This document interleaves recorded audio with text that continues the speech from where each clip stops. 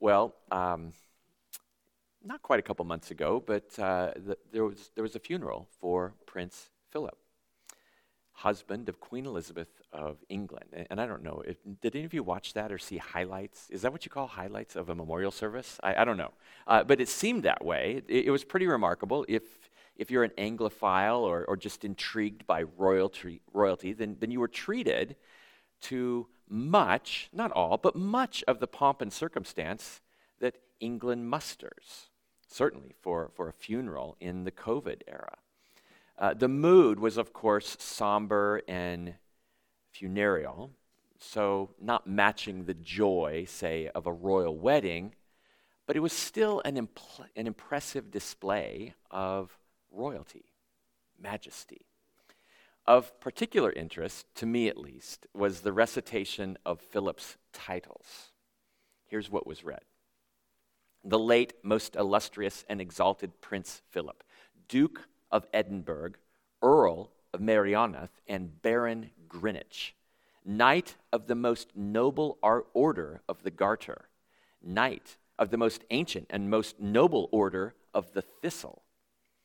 You can do with that what you want. Member of the Order of Merit, Knight Grand Cross of the Royal Victorian Order, upon whom had been conferred the Royal Victorian Chain, Grand Master and Knight Grand Cross of the most excellent order of the British Empire, Lord High Admiral of the United Kingdom, one of Her Majesty's most honorable Privy Council, Admiral of the Fleet, Field Marshal in the Army, and Marshal of the Royal Air Force. And that does not include his titles as husband to the Queen, nor does it include all of the titles that Philip gave up just in order to marry Elizabeth. Can you imagine this guy's business card? I mean, it's just enormous. So it was quite a display of majesty. And in the best of times, I think there's something that intrigues us about royalty, even Americans who have no use for a king, right? We're still intrigued by it. There's a gravitas, there's a weightiness that attends royalty. The titles, the clothing, the attendance, the splendor. We almost automatically associate majesty with greatness. And it's true, greatness attends majesty. But the question before us today that this psalm confronts is, yeah, sure, greatness attends majesty, we expect that. But does goodness? And in the Psalm 145, our text this morning, we're going to look at this song that celebrates the majesty of God, and the declarations of the kingly royalty of God. They are impressive, but surprisingly, most of the psalm celebrates something that we don't often associate with royalty, at least royalty here on earth: goodness. So if you're here or you're listening, maybe you don't understand yourself to be a Christian, I would invite you, as we read through this psalm, to consider this. Which would be more important to you in a God? Greatness or goodness? And what if the God of the Bible is accurately portrayed as both great and good? What would that mean for you? And then for the rest of you, you do understand yourselves to be Christians. What ought your response be to a God who is absolutely great, but whose greatness is rivaled only by his goodness? And in fact, his greatness is tied up in his goodness. So our big idea this morning is this: our God is supremely and uniquely worthy of praise because he is both great and good, highly exalted and tenderly near to his people. Our God is supremely and uniquely worthy of praise because he is both great and good, highly exalted and tenderly near to his people. So let's just work our way through this psalm. Verses 1 and 2, we have a call to praise God. David, I assume is the psalmist. At least it's called a Psalm of David. I'll just say David. I'll just say David because I don't know any better on this. I exalt you, my God the King, and bless your name forever and ever. I will bless you every day. I will praise your name forever and ever. And so here, David recognizes God to be his king. And he, that is David, is committed to extolling God. But notice, it's not just for a moment. Not just for a moment, but forever and ever. Because in David's estimation, this is a God whose worthiness does not wane or fade with time. He's not a God with an expiration date. He's not a God whom David might someday grow bored with. But why? Why is God all that? Who is this God? Why is he worthy of such adulation, such eternal adulation? And the rest of the psalm is committed to explaining why God is worthy to be praised. And what we're confronted with at the first part is the greatness of God, his transcendence. I want to just give you a little warning. This is going to be a bit theological, this sermon today. But that's good, right? That's good. A warning maybe to increase appetite. It's not a warning of something to fear, right? Something, oh, great, it's theological. That's going to be awesome, right? So the greatness of God, his transcendence, and we see this in verses 3 through 6. What is David going to praise God for? Well, here's kind of a subpoint to this. God is supremely worthy to be praised because he is transcendent. That is, highly exalted or wholly other, high and lifted up above all.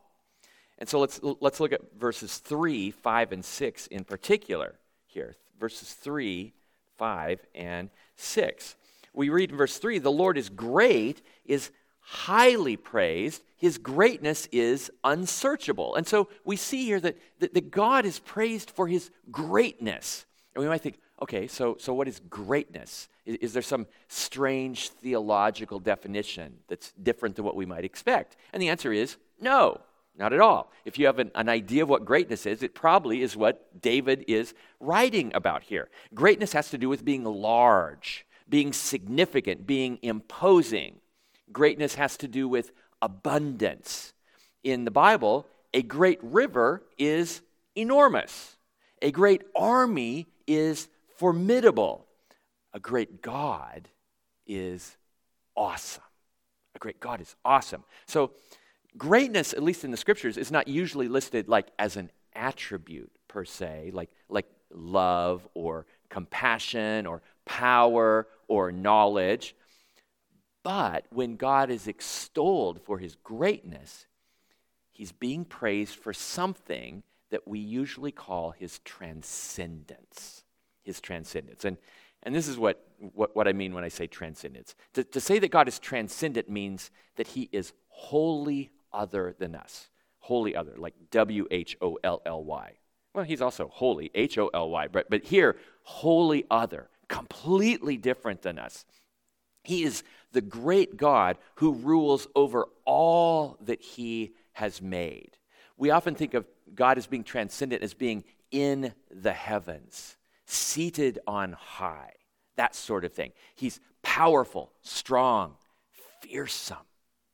Transcendence usually speaks to God, as I said, dwelling in heaven, far from sin, high over creation. It speaks to his exaltation. And in particular, transcendence speaks to God's majesty and his holiness. There is no one like the Lord. And in our passage, we see that the greatness of God is unsearchable, we're told. This means that it can't be quantified because it's just too large. Even if you had like a measuring tape for greatness, you wouldn't be able to measure God's greatness. It wouldn't reach. You can't plumb the depths of the quantity of God's greatness. The Lord is the creator, we're told, and he's so radically different than his creation that there is nothing that compares to him. To try to compare the Lord to anything is foolish. It's like language breaks down. There are no words to describe the greatness of God because it's unfathomable. But of course, there might not be words, but David's going to try anyway. He's going to try anyway. He's going to recount, as we'll see, the works of the Lord. They're mighty, strong, powerful. God always has all that he needs to accomplish anything he wants to do. He is absolutely independent and self-sufficient. He has no needs, this God of ours. After God delivered the Israelites from slavery in Egypt, he destroyed the Egyptian army in the Red Sea. Moses and Miriam sing that famous duet, right? I hope there's like videotape in heaven so we can see these songs of these two sing here. At verse 11, Lord, who is like you among the gods? Who is like you, glorious in holiness, revered with praises, performing wonders? If any of you saw the royal funeral of Prince Philip, there was a lot of pomp and circumstance. And as impressive as all that was, it pales in comparison to all that attends the Lord. If we could somehow be transported into the very throne room of God, if we could stand in his presence, if we could, we would not survive. Because God's majesty is so powerful and weighty. It's palpable. It's palpable.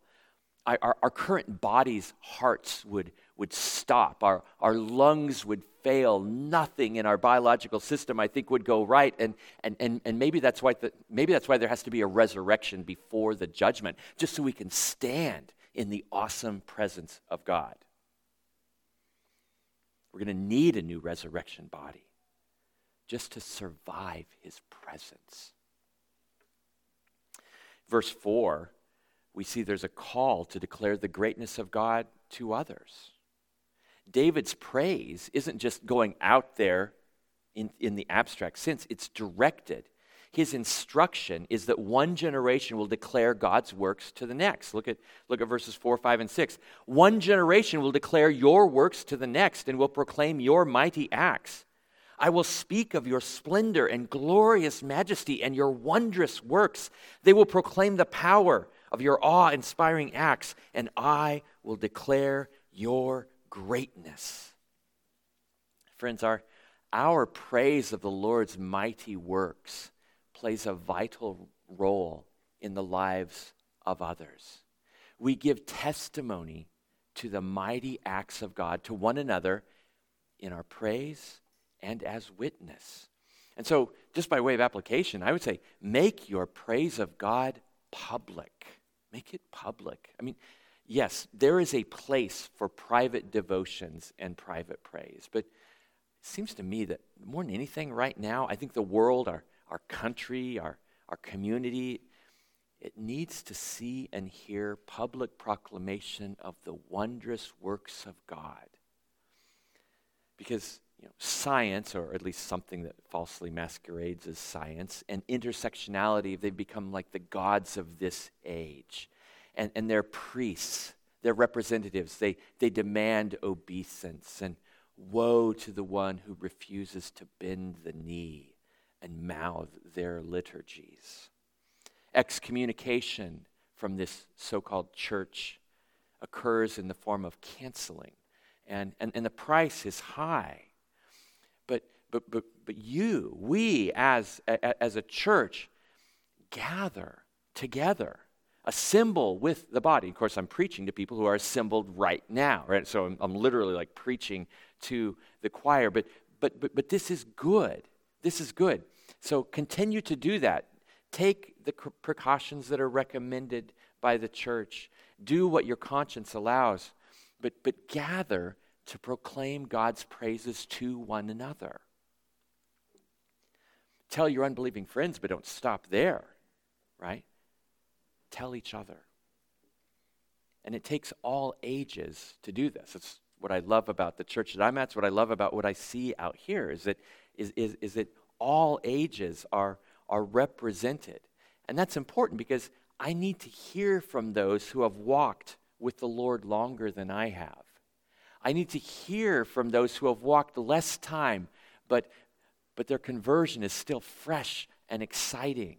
I need to hear that. Your presence, your words are testimony to me that God keeps his promises, that our Lord is indeed great, that he is worthy to be praised. And see, here's the thing. God can only be praised forever and ever if the next generations hear of and come to know God. Maybe you've heard it said that Christianity is only one generation away from extinction.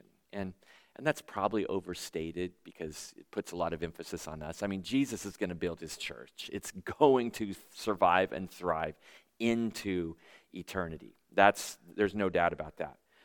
But that statement, the church is one generation away from extinction, it's frighteningly true in this sense. The church marches victoriously into the next generation by virtue of our confession, not our birthright. No one automatically becomes a Christian. No one automatically is like born into the faith. You're not redeemed by virtue of parentage. Each person, each individual must hear the gospel and respond in time and space to that message. So that gospel message, it's not a sales pitch or a gimmick. We've heard the gospel rehearsed already this morning.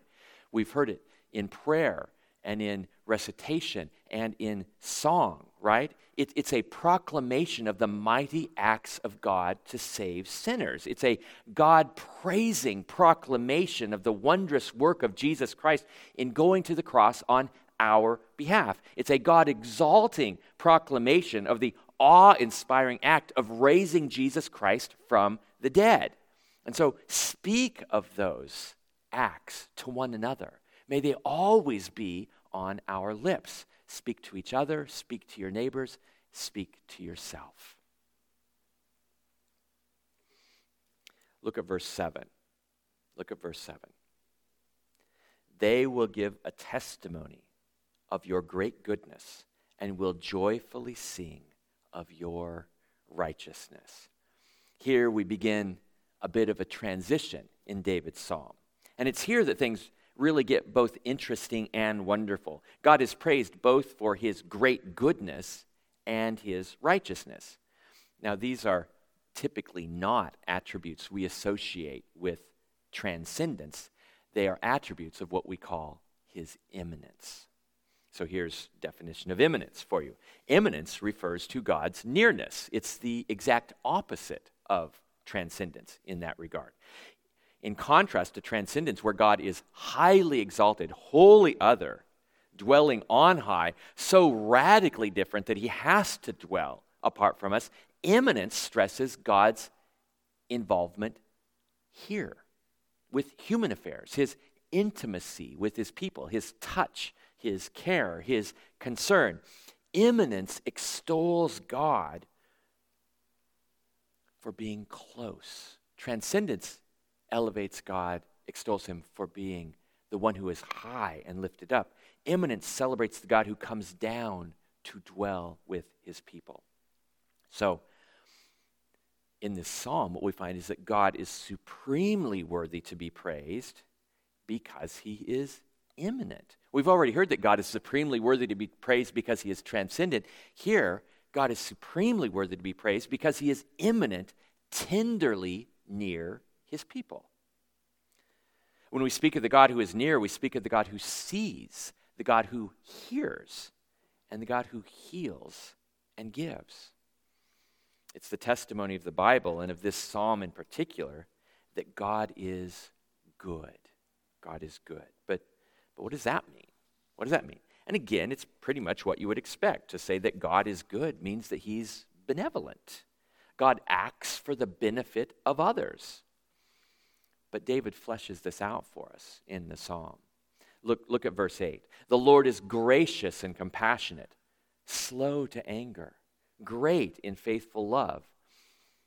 Here, David quotes Exodus chapter 34, verse 6, the Bible verse that's quoted or alluded to most often by the Scriptures in all of the Scriptures.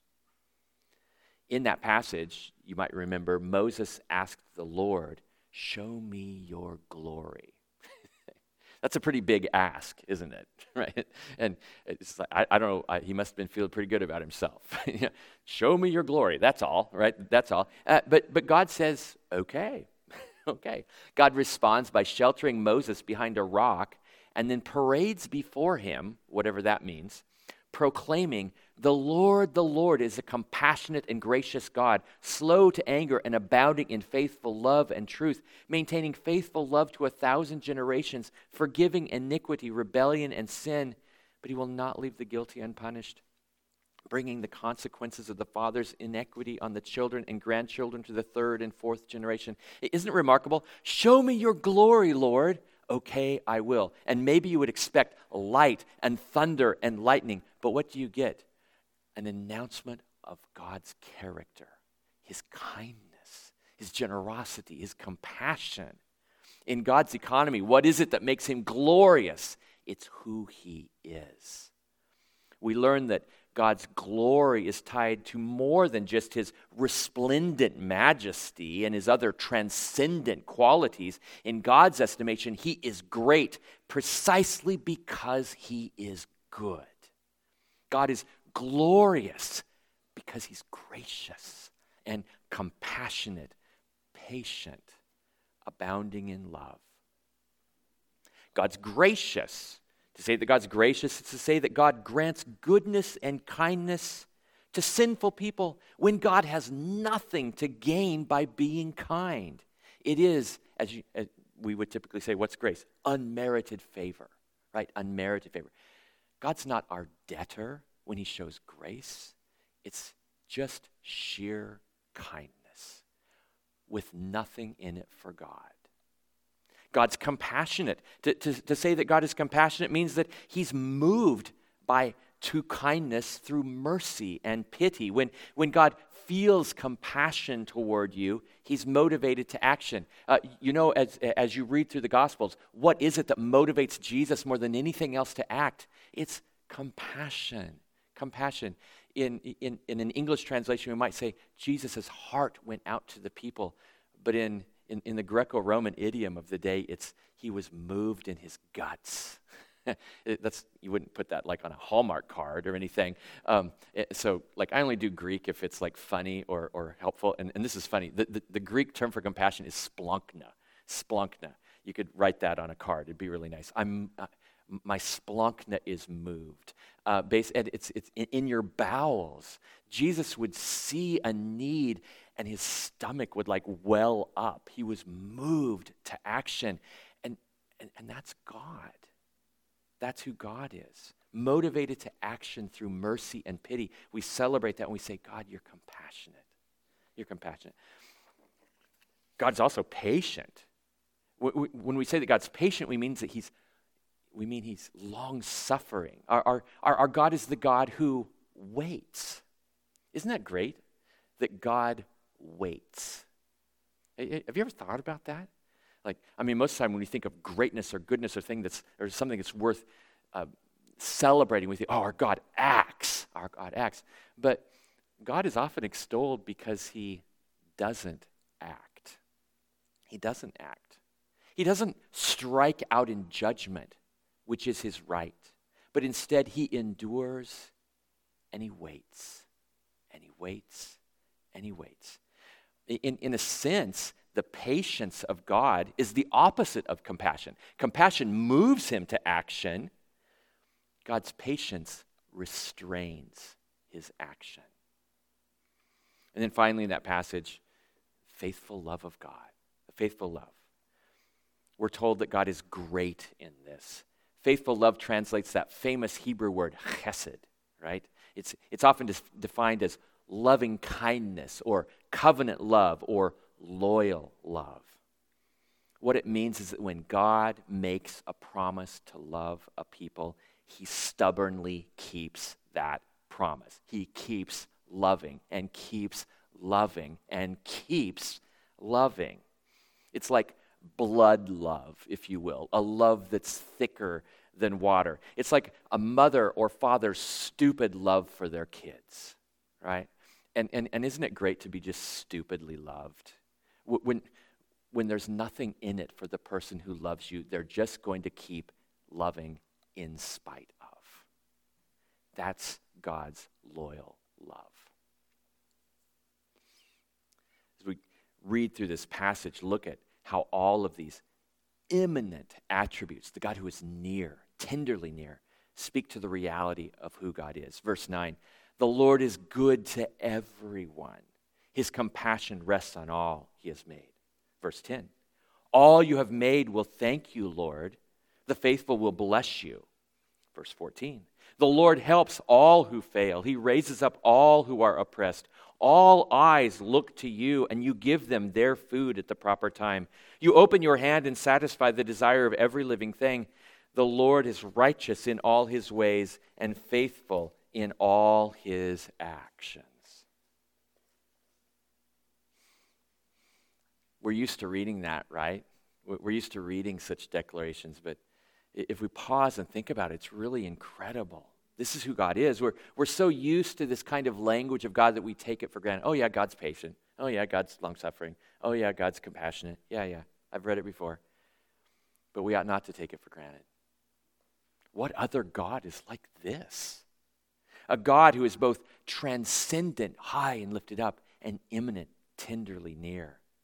I mean, if you were to look at the pagan pantheon of gods, that's unheard of. It's unheard of. A God who's both high and exalted, who also stoops down to passionately care for his people. Who else but our God is like this?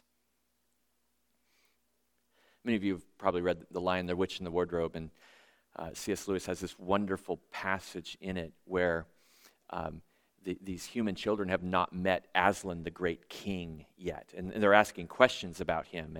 And they're told by Mr. and Mrs. Beaver, who are, I went to Oregon State. I got to mention beavers anytime I can, right? They're told, these children are told that Aslan, the great king, is a lion. And so we pick up the story. Aslan is a lion, the great lion. Ooh, said Susan. I thought he was a man. Is he quite safe? I shall feel rather nervous about being around a lion. Safe, said Mr. Beaver. Who said anything about safe? Of course he isn't safe. But he's good. He's the king, I tell you. This combination of transcendence and immanence is all through the Bible. And it's one of the many things that separates the God of Abraham, Isaac, and Jacob, the God and Father of the Lord Jesus Christ, from other contenders or pretenders to the throne. For example, Isaiah chapter 40, verses 10 and 11.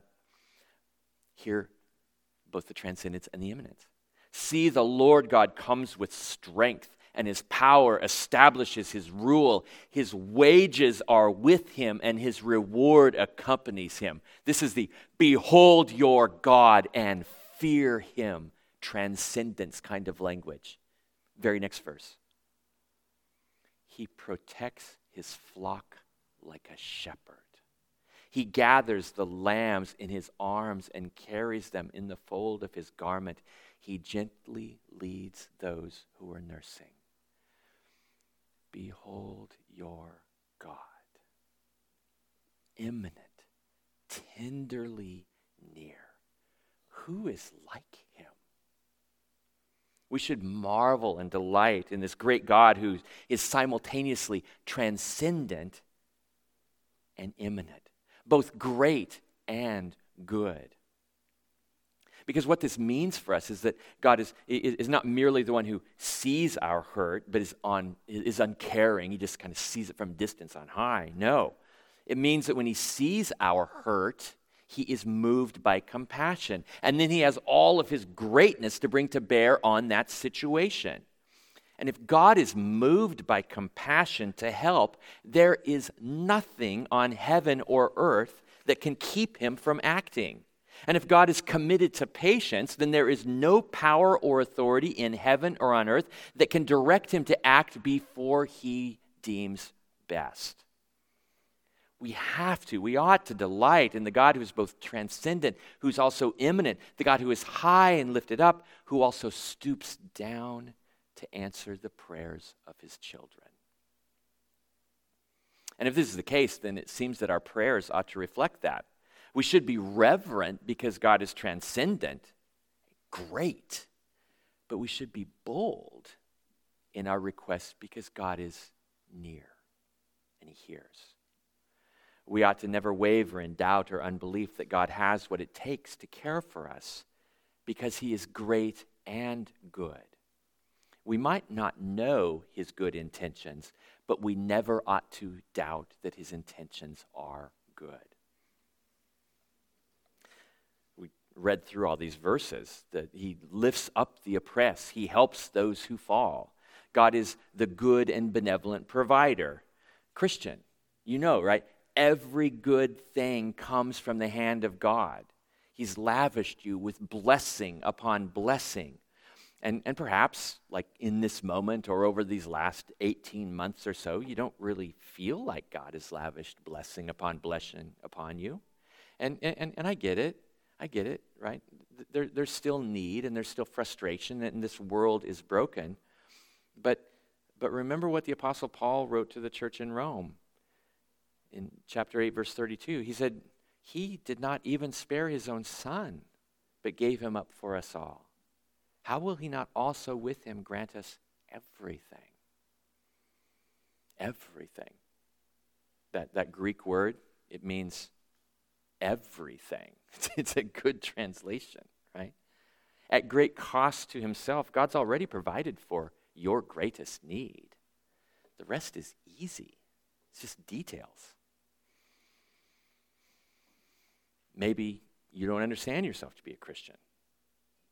Well, you need to understand this about God. He is good. And according to the scriptures, every good thing that you have comes from his hand. We just read that, right? Even those things that you've worked hard for, they are a generous gift from a benevolent God who loves you and causes the rain to fall upon you, upon everyone, the just and the unjust. Every breath that you take, every morsel of food that passes your lips, every beat of your heart is a gift from a generous God. So be thankful. All of us, believer and unbeliever alike, we ought to respond with thanksgiving. And now, I've already said, God is self-sufficient. He's transcendent. Does God need your thanks? No, he doesn't. But he desires them. He wants your thanksgiving. Are you self-consciously thankful? Do you sometimes fall into the trap of believing that you deserve everything that you have, that you've somehow managed to pull yourself up by your own bootstraps, whatever that means? David confessed that the faithful bless the Lord. That's what he said in our psalm. The faithful bless the Lord. That all should thank the Lord. So it is an act of faithfulness for you to give thanks. Maybe your prayer life isn't exactly what you want it to be. Maybe you try to pray, you can't think of what to say. Well, here's something you could do. Just rehearse the blessings of God in your life and thank him for all he's done. You might remember the old hymn, Count Your Blessings. Right? You think, what, you're a theology professor. You're going to quote that old hymn? It's like, yeah, because it's really good theology. This part, right? It's really good. So amid the conflict, whether great or small, do not be discouraged. God is over all. Count your many blessings. Angels will attend. Help and comfort give you to your journey's end. Count your blessings. Name them one by one. Count your blessings. See what God has done. That's really, really good theology. Well, we transitioned it to God's kingdom. And what we find in the rest of the passage, which speaks of the kingdom of God, is that the kingdom is the way that it is because God is who he is. Verse 11. They will speak of the glory of your kingdom and will declare your might, informing all people of your mighty acts and of the glorious splendor of your kingdom. Your kingdom is an everlasting kingdom. Your rule is for all generations. The Lord is faithful in all his words and gracious in all his actions. Here in verse 13, we have, again, that fusing of greatness and goodness again. The God who is the awesome king, his dynasty is unparalleled and unthreatened, is simultaneously faithful and gracious. And we learn something vital about the kingdom of God here. The kingdom is and will forever be what it is like because the king is who he is. Now, for David, the kingdom was a distant hope. For us, though, it's already begun in Christ. But what was true for David is true for us. The kingdom of God is what it is right now and will forever be what it will be precisely because of who God is. That is, the kingdom partakes of the character of the king. And that's happy news for us. Because our awesome, transcendent God, who is high and lifted up, terrible in power and wonder, he's the king, I tell you, is simultaneously the immanent God who is moved by compassion, full of grace, and committed to loyal covenant love. He is good. So the kingdom of God is full of mercy, compassion, grace, and faithful love because God is full of grace and mercy, compassion, and faithful love. And some might think that the kingdom ought to be characterized by power and glory and other transcendent things. That's what we think of, right? The kingdom of God, power, glory. But at its inauguration, it was characterized by the eminent attributes of grace, mercy, compassion, and faithful love. And I know that, like, for the Jewish people today, and maybe sometimes for us, it's like, man, I wish Jesus would have just, taken off the tatters and revealed his glory. But I'm not sure we ought to think of it that way. When Jesus inaugurated the kingdom, he wasn't just kind of slipping something in under the radar that he could get in. He was revealing the very character of the kingdom. We expect the kingdom of God to be awesome in power and judgment, but Jesus came in compassion and kindness. That's what the kingdom is like because that's what the king is like. Jesus, who is the king of the kingdom, presented himself not as a king resplendent in glory, although he certainly is all that, but a king who draws near in humility and compassion. Jesus, the King of Kings, introduced himself this way. Come to me, all of you who are weary and burdened, and I will give you rest. An awesome kingdom. We would expect the king to say, what can you do for me? Jesus, the King of the kingdom, says, what can I do for you? Take up my yoke and learn from me, because I am lowly and humble in heart, and you will find rest for your souls. For my yoke is easy, and my burden is light. That's what your king is like. What an incredible kingdom. Because we know he's got all the power that we associate with the kingdom. But when he introduced the kingdom, this is how he introduced himself. He's the gentle king who is good. And that goodness manifests itself in grace and compassion and mercy. He came to build his kingdom, but to build it upon a foundation of all that he is. Certainly in his transcendence, but in his immanence as well. He is the eternal Son of God, the second member of the Trinity, who came, though not as a conquering king, on a stallion of victory, but entered our existence as a baby born in the most humble of circumstances. He came not demanding obeisance and servants, but he came healing and feeding others. That humility took Jesus all the way to the cross, where he would die the humiliating death that we deserve. And he did so willingly, out of love for God the Father and love for us. So don't be fooled by the shame that Jesus endured at the cross. I mean, Jesus is simultaneously Almighty God, possessing all the transcendent attributes of greatness. Death could not hold him, and he rose triumphantly from the grave. So this psalm ends with an admonition to call to this Lord while you can. Look at the last verses. The Lord is near all who call out to him, all who call out to him with integrity. He fulfills the desires of all those who fear him. He hears their cry for help. He saves them. The Lord guards all those who love him, but he destroys all the wicked.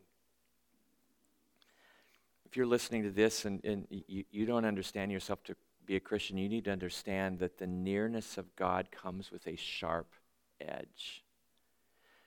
Because God is near, the wicked are deluding themselves if they think they will get off scot-free. God is watching, and he is ready, able, and willing to judge. He must judge. The only reason judgment has not come is because he is patient with you right now. And if God is the way this psalm describes him to be, then how could he not judge? In fact, his judgment is an expression of his righteousness and his goodness. The hope of the cosmos rests in the character and goodness of God. And when we look at the state of things in the world, the hope of the cosmos actually rests in God judging to make it right. A world where everything continues on as it currently is cannot endure before a holy God. And if we really knew what we wanted, if we really knew what we truly desired, we would not want this world to continue as it is. The moral confusion in our world is heavy. The moral rebellion is even heavier. A renewed world, the consummated kingdom of God, must have judgment. And that's going to start with each one of us. But our holy God, who judges in transcendent glory, is still the merciful and compassionate King who is near, inviting you to repent. He will destroy the wicked. We're warned of that in this psalm. Make no mistake about it. But while you can, call out to him. Cry for help. He is compassionate. He will be moved to forgive you. We know that because he paid the price himself that makes possible his forgiveness. Repent and believe the gospel. Christian, call out to the Lord in truth. Whatever your need, whatever your desire, Jesus Christ, our great King, lives even now to intercede for you. And so the psalm ends then pretty much where it began. My mouth will declare the Lord's praise. Let every living thing bless his holy name forever and ever. You've come full circle, right? David began where he now ends, with a call for and commitment to praise.